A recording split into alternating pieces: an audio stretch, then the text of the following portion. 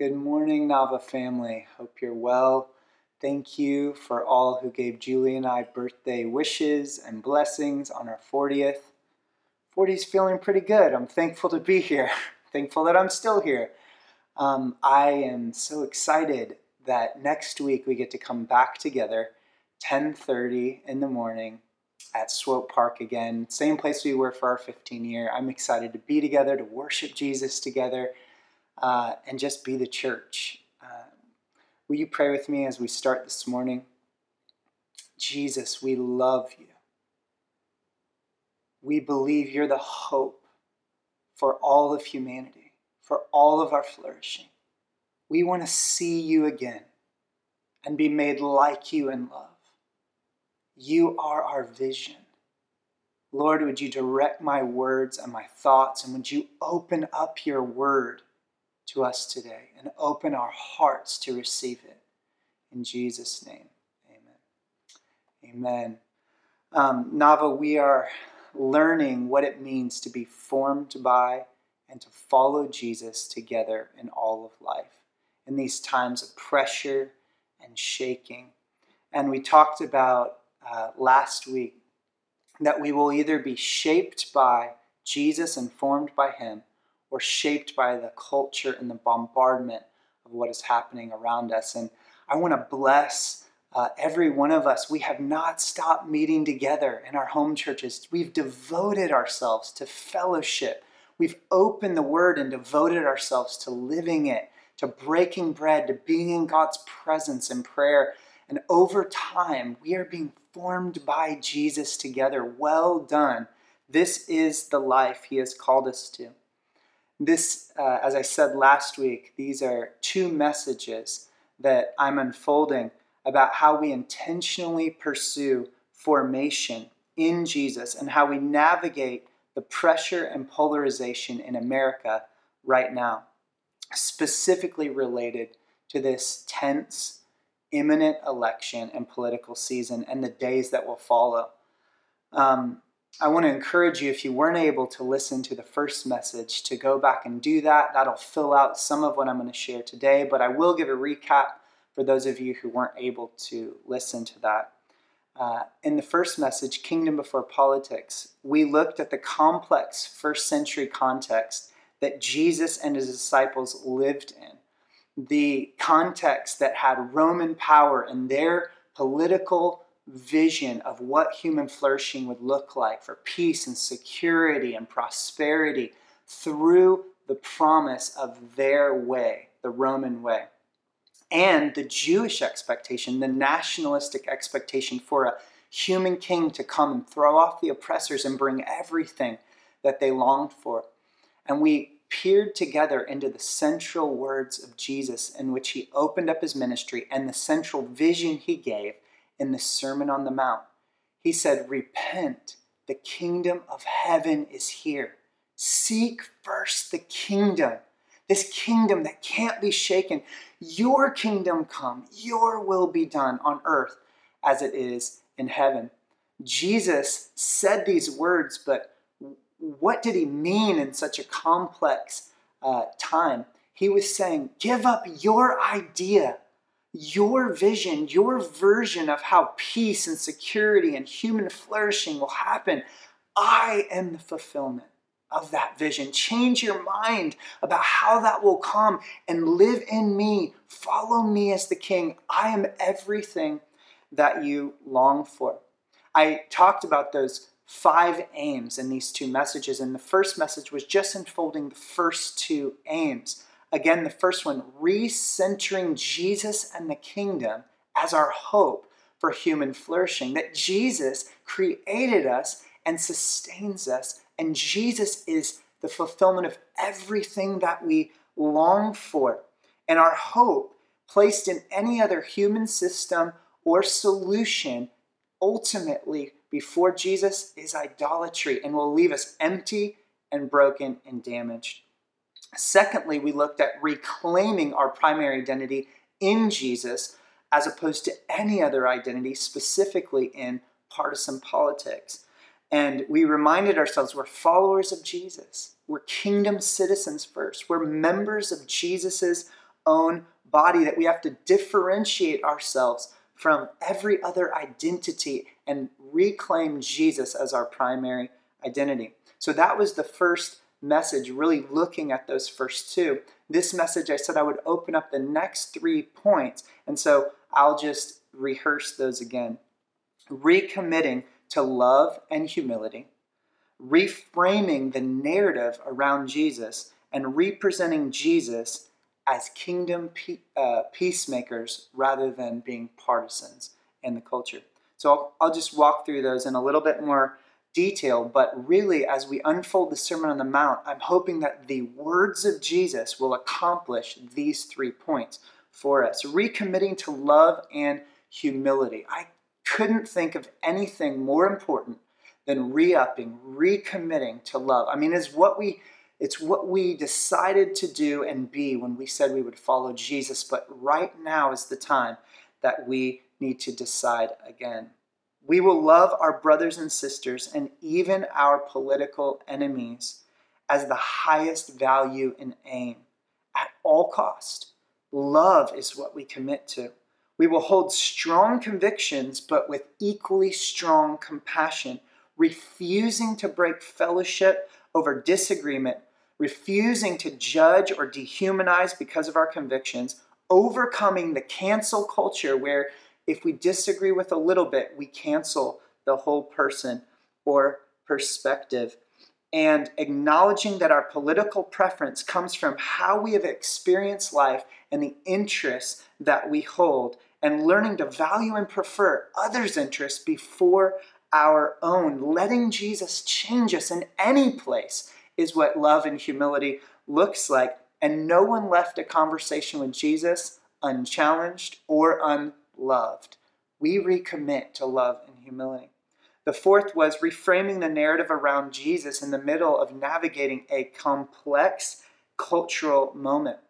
We believe Jesus is the way through the complexity and confusion of this cultural moment. We're called to hold a greater narrative and kingdom frame that can challenge and reform any place in the world that doesn't conform to his image, specifically in our two-party system. We must not create a version of faith that merely supports or conforms to our chosen party, but rather submit ourselves to Jesus and his revolutionary teaching that will challenge policies on both sides. Jesus can't be forced fit into either political platform. Jesus teaches us how to live and think about every issue of life. We reframe the narrative around Jesus and his words, and we'll look at his words today.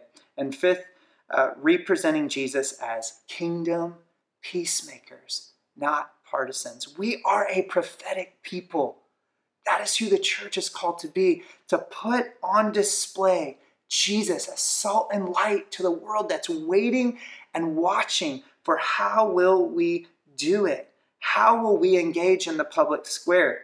To show forth Jesus as humanity's hope for flourishing and fulfillment, as I said earlier, rather than pinning our hopes to the partisan pipeline or delivery system for policies and promises. We want a church with diverse political beliefs and thoughts and convictions, but more importantly, Nava, it's how we do this that will put Jesus on display. That we deeply disagree on some things, but we can honor and value one another and show the world we are disciples by our love.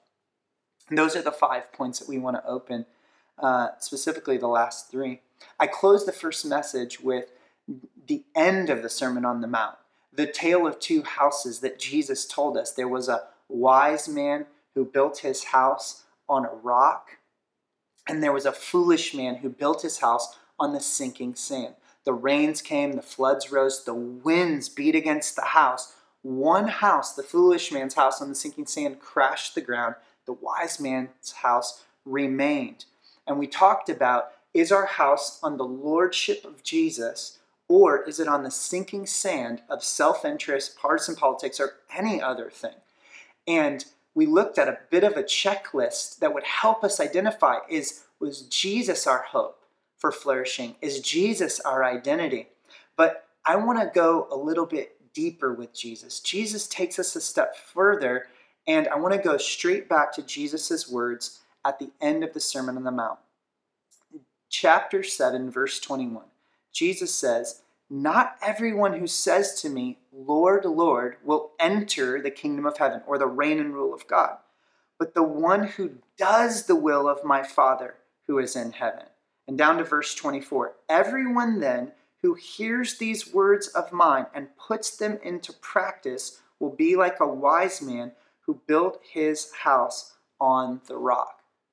I mean, the first message is saying, Jesus, your Lord, but people here came to Jesus and said, "Lord, Lord." And Jesus says, if I am Lord, it will be shown by your life. The message today is us not just looking at that checklist, but going to the words of Jesus and saying, have we put them into practice? The foundation is revealed. What we practice is revealed under pressure. And Jesus is asking us, have we put his words into practice? The words of his kingdom are to be practiced. I'm thankful that it's practiced because I don't know about you, but practice is required in every area of life. I don't always like practicing, and it's often in the places that I'm not good at something that I have to put them into practice and grow over time. And even when I become good at them, I constantly have to practice. And Jesus is inviting us, have we lived his words? That will show us where our house is built. Have we practiced his words under pressure? This season of political and cultural pressure is revealing, are we putting the words of God into practice? Statistically and sadly, the church in almost every area of life looks just like the world. Have we said he's Lord and said we've built our house upon the rock, but just decorated the house with Christian paraphernalia and actually it's upon the sinking sand? Well, as we go through the words of Jesus, specifically the Beatitudes, we're going to be shown, are we practicing the words of Jesus? And the invitation is to do just that, to put them into practice. This is how we will know. Now, the context of the Sermon on the Mount, you have to go back to the beginning of the sermon in Matthew 4 and then right into the beginning of Matthew chapter 5. And when we hear the word Sermon on the Mount, we might think, a pastor with a pulpit and there's people in the building and the pews. And obviously we know it's not that. It says the Sermon on the Mount. But we still have this kind of domesticated version of Jesus is very, calm and giving these words. But when you look at the context of the sermon, it says that crowds were coming from the Decapolis and Galilee and Judea. I mean, this is a politically charged moment with diverse ideologies and cultures and peoples from all over the place. They are desperate. It says, are riddled with disease. There's those who are demonized. They're people who are looking for something. And instead of seeing Jesus as a pastor with a pulpit, can we see this revolutionary on a rugged hillside? What he's announcing here in the sermon is this man who's announcing a revolution to liberate humanity. He's announcing his vision. He's announcing what it will look like to live in the kingdom of God to people who are desperate and looking for him. I mean, this is where we're at right now in culture. These words apply just as much today as they ever did 2,000 years ago, and it's profound. He uses this word to start, and the word is blessed. Well, I mean, obviously that I've said it in other sermons, hashtag blessed can be such a trivial thing. We've taken this word and made it something Jesus didn't intend. What did he mean by this word? The Greek word is makarios, and going back into the original languages, the Greeks would characterize this word with this idea of transcendent happiness or bliss, almost a word where if you could get beyond the problems, have enough insulated wealth to get yourself isolated, you could have the blessed life. Or they even use the word of the bliss of the dead. They're done with the troubles of this world. They used it as a term for their Greek gods. They were the blessed ones who were transcendent in bliss and happiness. The Hebrews, though, used this word in a deeper sense. It was the deep life of joy and peace, of well-being. That is what they meant by this. Now, Jesus is going to take up this word and radically redefine what is abundant life. To use maybe a popular term today, the good life. What is the good life and who is it for? Who gets to enter into it? Now, if you look around the culture, every one of us wants the good life. And that's exactly what politicians are promising us in their political platforms. Peace, security. What is the good life? Now, as we start into the Beatitudes, Jesus is going to announce his vision for the good life, the abundant life that we were created for. He's going to open up the core tenets of the rule and reign of God. That word kingdom begins the Beatitudes and it ends the Beatitudes. It frames the whole thing. What does it look like to live under the reign and rule of God? In other words, if God was in charge on earth, if his way and his will was happening, what would it look like on earth? And who gets to live in that and enter into that? And Jesus is going to announce these things in these 8 profound statements. But you can imagine if Jesus was to stand in our political debates like we heard in the last week and announce this platform of the good life. At first it may sound okay, but as he begins to say, the good life, the blessed life is those who are really meek, who weep over things, who seek to make peace. After a while, you could see people going, that's just not practical. How is that going to work? You see, he's announcing something just as radical today. These aren't the things we prize as humanity today. He was flipping everything they knew, how the good life would manifest, what abundant life would look like, and turning it on its head and radically reframing, re-envisioning what that would look like. What does it look like to align with his rule and reign?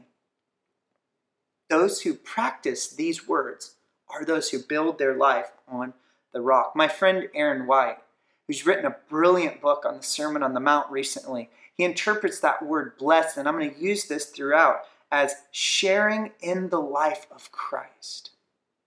Sharing in the life of Christ are the poor in spirit. Sharing in the life of Christ are the pure in heart. Sharing in the life of Christ are the peacemakers. And this helps us to understand, to get into, we are sharing in the abundant life of God. This is who this is for. And this is what we want to look at in terms of these words that will absolutely test our hearts in the middle of the tense pressure of the political climate. So these are radical. Are you ready? Here we go. Sharing in the life of Christ are the poor in spirit, for theirs is the kingdom of God.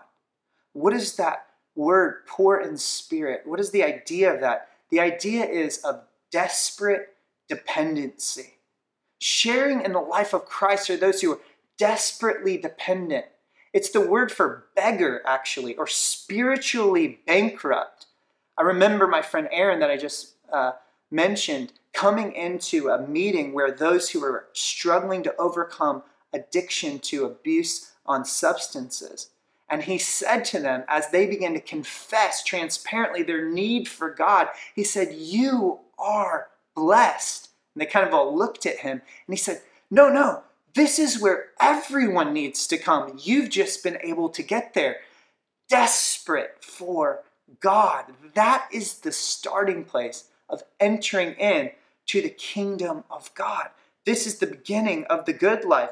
Humility is irresistible to heaven. It says God opposes the proud, but gives grace to the humble. Heaven's favor and goodness is attracted to those who do not depend on themselves, but are desperate for God. I mean, we've talked a lot about humility. Remember, we're called the sheep. I mean, this is sort of all the things God could have used, it's kind of a demeaning term. Like, they can't provide for themselves. They don't have any mechanism to protect themselves from predators. They don't know how to go and get their own food. They don't know how to lead themselves. They don't know when to rest. They're not good on their own. I mean, this is how God He describes us. I mean, have you received your sheepiness, your weakness, your desperation for God? This is what's true about us, but we try to have self-strength and self-will and make our way in the world. But it says we cannot even participate in the kingdom of God unless we acknowledge desperation for God. I mean, think about this political season. Are we engaging in politics and life on our own? Or are we desperate for God's way in this world? And I'm not just talking about desperate to find out who to vote for. I'm talking about in all of life, is He helping us understand how to make sense of it? Are we throwing everything we are on Him? We're beggars spiritually, but we're beloved. We're desperate, but we're delighted in. Who we vote for is not everything. How we live desperate for God is everything. And the scriptures in the Sermon on the Mount says it's reflected in if we pray. Are we asking? Are we seeking? Are we knocking? The good news is He's a Father who will help us, who's given us the Holy Spirit in our desperation. The kingdom is for those who are clinging to God, who are desperate for God, and it's often revealed in if we're seeking Him or not seeking Him. The good news is Jesus wants to help us in this political season as we are desperate for Him. Again, it's revealed in our daily prayer. We're also going to be praying together as a people. October 24th, you can join the city and pray KC. At 5 p.m., go to Pray KC to find out there's going to be prayer hubs crying out for mercy in this political season all across the city. We're going to have a Nava Prayer Week, November 1st through the 7th, where we're seeking God again. But I'm talking about every day are we desperate for God. The kingdom is for those who are poor in spirit.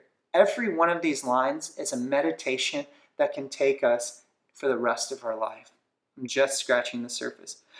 Let's go to the next one. Those who share in the life of God are those who mourn, for they will be comforted. Will we weep with the King? We've received the King in poverty of spirit. Will we care about what He cares about, weep about what He weeps? There's so much to grieve right now, Nava. We are tearing one another apart in this nation. We are tearing one another apart in the church. I want to ask us, are we grieved by what doesn't reflect the kingdom in our own lives and in our society and in the church? The invitation is to mourn. And if we don't mourn, we will miss the blessing of the good life. We will miss the treasure of the presence of God. A test of the kingdom and our character is if we are able to mourn with those who we disagree with simply because they are hurting, not because they are right. Because they're in pain, can we mourn with them? This is a test in the kingdom. It's the place we're invited to share in the kingdom. A story from the last election, 2016. The day after that election, city leaders gathered in the city. And as we were walking in, it was a very diverse group of leaders. African-American brothers and sisters were coming in the door, and some of the white brothers and sisters were literally high-fiving and saying, "It's the greatest miracle we've seen. Trump has been elected. It's a miracle of God." Whatever you think about that, what was heard and felt by those who were in the African-American culture, they walked into the room and I saw one brother literally put his head in his hands. And I walked over to him and I asked him, "Are you okay?" Because I saw the interaction. And he said, "I don't know how I'm going to make it through this weekend if that's where my brothers and sisters are. Like, I just woke up to the worst nightmare. Again, whether you agree or disagree with that, he was in such deep pain. And so we paused the agenda of the retreat and we circled up and we allowed those who felt they had lost in life so deeply, not just lost in election, but lost in life, to share their stories of pain. I remember as so many had tears around the circle and began to encounter God. And I realized it wasn't about being right or who won or lost. The kingdom comes when we mourn with one another. In the days after the election, no matter who wins, someone's going to be sad and grieved and mourning. The test will be, will we mourn together whatever is appropriate to mourn and grieve what is happening in our society? The kingdom and the comfort of God is for those who mourn. Those who share in the life of Christ are meek. They will inherit the earth. We may be tempted in the world system or even in the church to grab or grasp for power, to push our perspective or position, to be aggressive or even coercive like the world. But Jesus' way is completely different. Those who share in the life of Christ, it says, are meek. That word means power under restraint. It means gentleness. It says that they will inherit the earth. Think about that. Instead of grabbing for power, pushing our agenda in this political season, what if we could prefer our brother? What if we were under submission to Jesus' way and will, and we could inherit the earth rather than grab it? That's what the sons and daughters of the kingdom are called to do, to inherit. The question of meekness is, are we marked by meekness and a gentle spirit in our engagement with those who have different ideas than us politically? How are we interacting? Is it humble and is it meek? Well, those who are meek will inherit the earth here and ultimately. And so we're invited into the good life of meekness. The next one is those who share in the life of Christ are those who hunger and thirst for righteousness. They will be satisfied. What a vision of the kingdom. It speaks to hunger and thirst. This is the deep desire in humanity for things to be set right personally and together.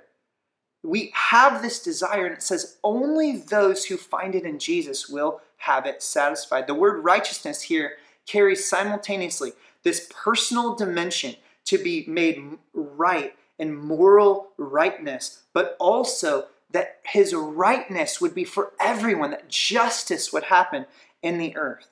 Now, in our political views as believers, we are arguing back and forth, some about who really cares about righteousness and moral order, who really cares about justice and care for the poor. And we see these things playing out in these platforms, and we are arguing back and forth about how these can be fulfilled and delivered. In a two-party system, these are mutually exclusive, and we find ourselves feeling we have to compromise by voting for one or the other and not finding our desire met for righteousness or justice in either party platform.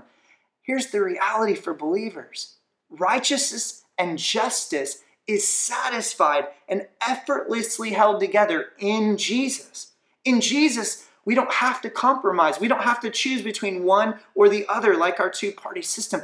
Jesus satisfies personal and collective righteousness and justice. He is the only one that can fulfill it. We are marked by this desire for righteousness and justice, and he alone can meet it in us. If you find yourself arguing over that in the political landscape, replace your hope in Jesus for these things to happen. Sharing in the life of Christ are the merciful. They will be shown mercy. Again, I think this could be one of the greatest challenges of all. Our choice is judgment or mercy. In our pursuit of what is right, personally and corporately, and what is just, do we love mercy? Mercy is not getting what we deserve, but instead getting all we could never earn freely in Jesus, which cost him everything. We love getting mercy. We love that once we were sinners, but because of the love of God, he didn't give us what we deserve, but we're forgiven and we're given identity in Christ and inheritance. We love to get mercy, but do we love giving it as much as getting it? This is the challenge. The words of Jesus are so powerful in Matthew 7, 1-5. Judge not, that you not be judged. For with the judgment you pronounce, you will be judged. With the same measure you use it, it will be measured to you. Why do you see the speck that is in your brother's eye, but do not notice the log that is in your own eye? How can you say to your brother, let me take the speck out of your eye, when there is a log in your own eye? You hypocrite, first take the log out of your own eye, and then you will see clearly to take the speck out of your brother's eye. We are so proficient at pointing out the flaws in the political spectrum opposite of ours. But what if we started and said, Jesus, deal with my own heart. I have a tree in my face obstructing my vision. Sure, there might be a speck in my brother's eye and it would be nice to take it out, but I can't see. I'm blind because my judgment and my vision is impaired by the spirit of judgment and criticism. Mercy is the call of the believer to go to the cross and say, the same mercy I've been given, I want to love for my neighbor.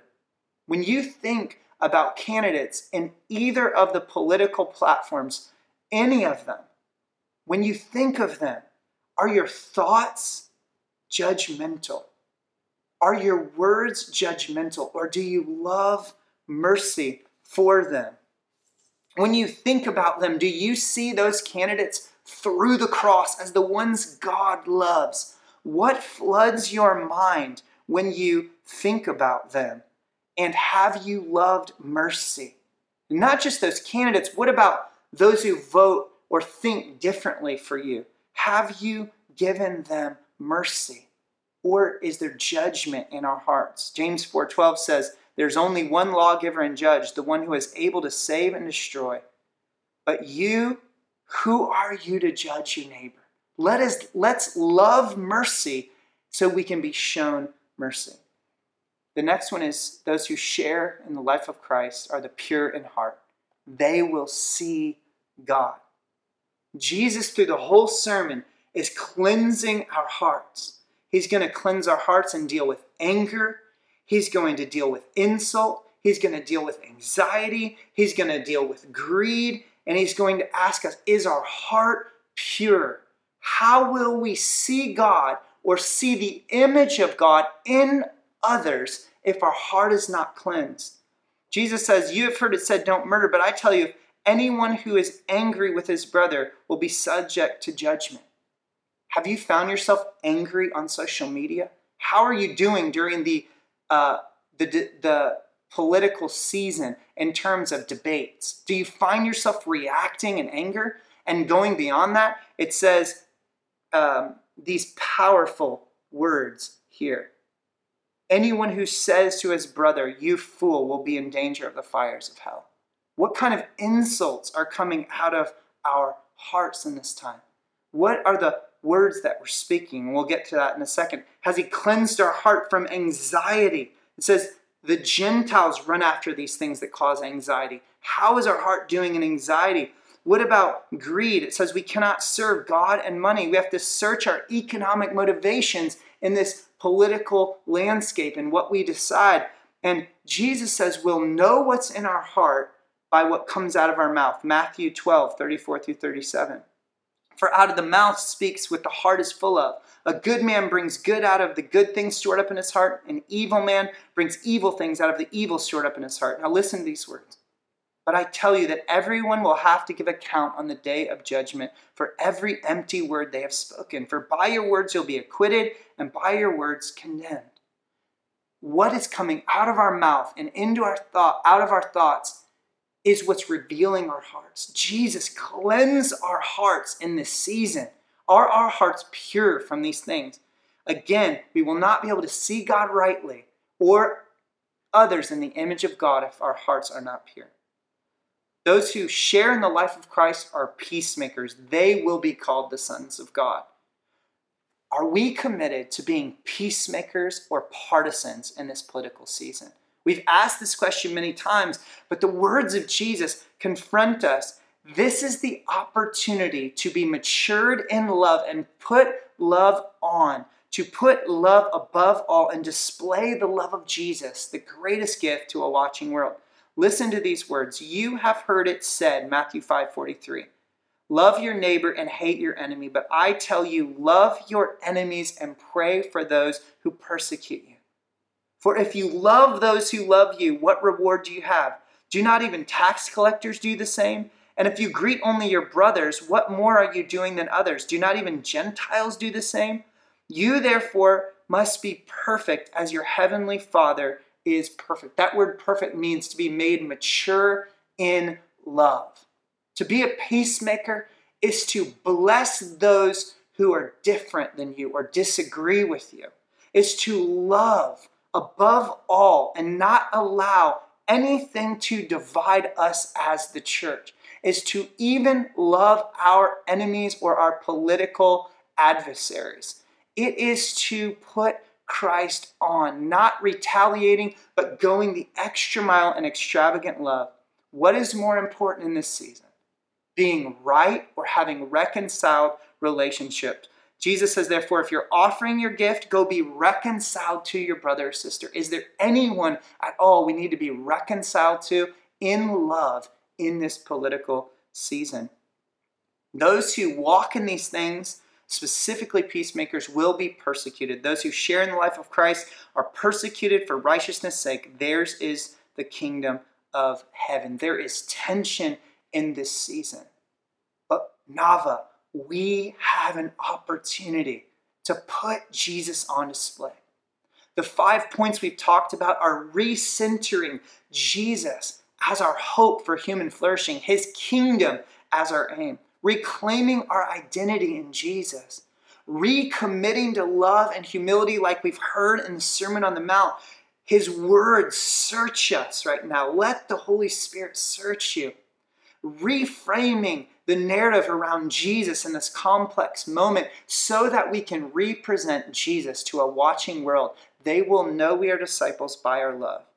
We are asking the Holy Spirit right now to form us into his glory, from glory to glory, and fill us and change us into his image. Our prayer as we close this, will you pray with me? Search us and shape us, Holy Spirit, by your power. We want to be a people of mature love, like Jesus in the middle of this season. We want to show the world by your power what it looks like to follow Jesus. Nava, we can walk forward in the way of Jesus, like Jesus. I bless you even now as we go forward to put him on display. Amen.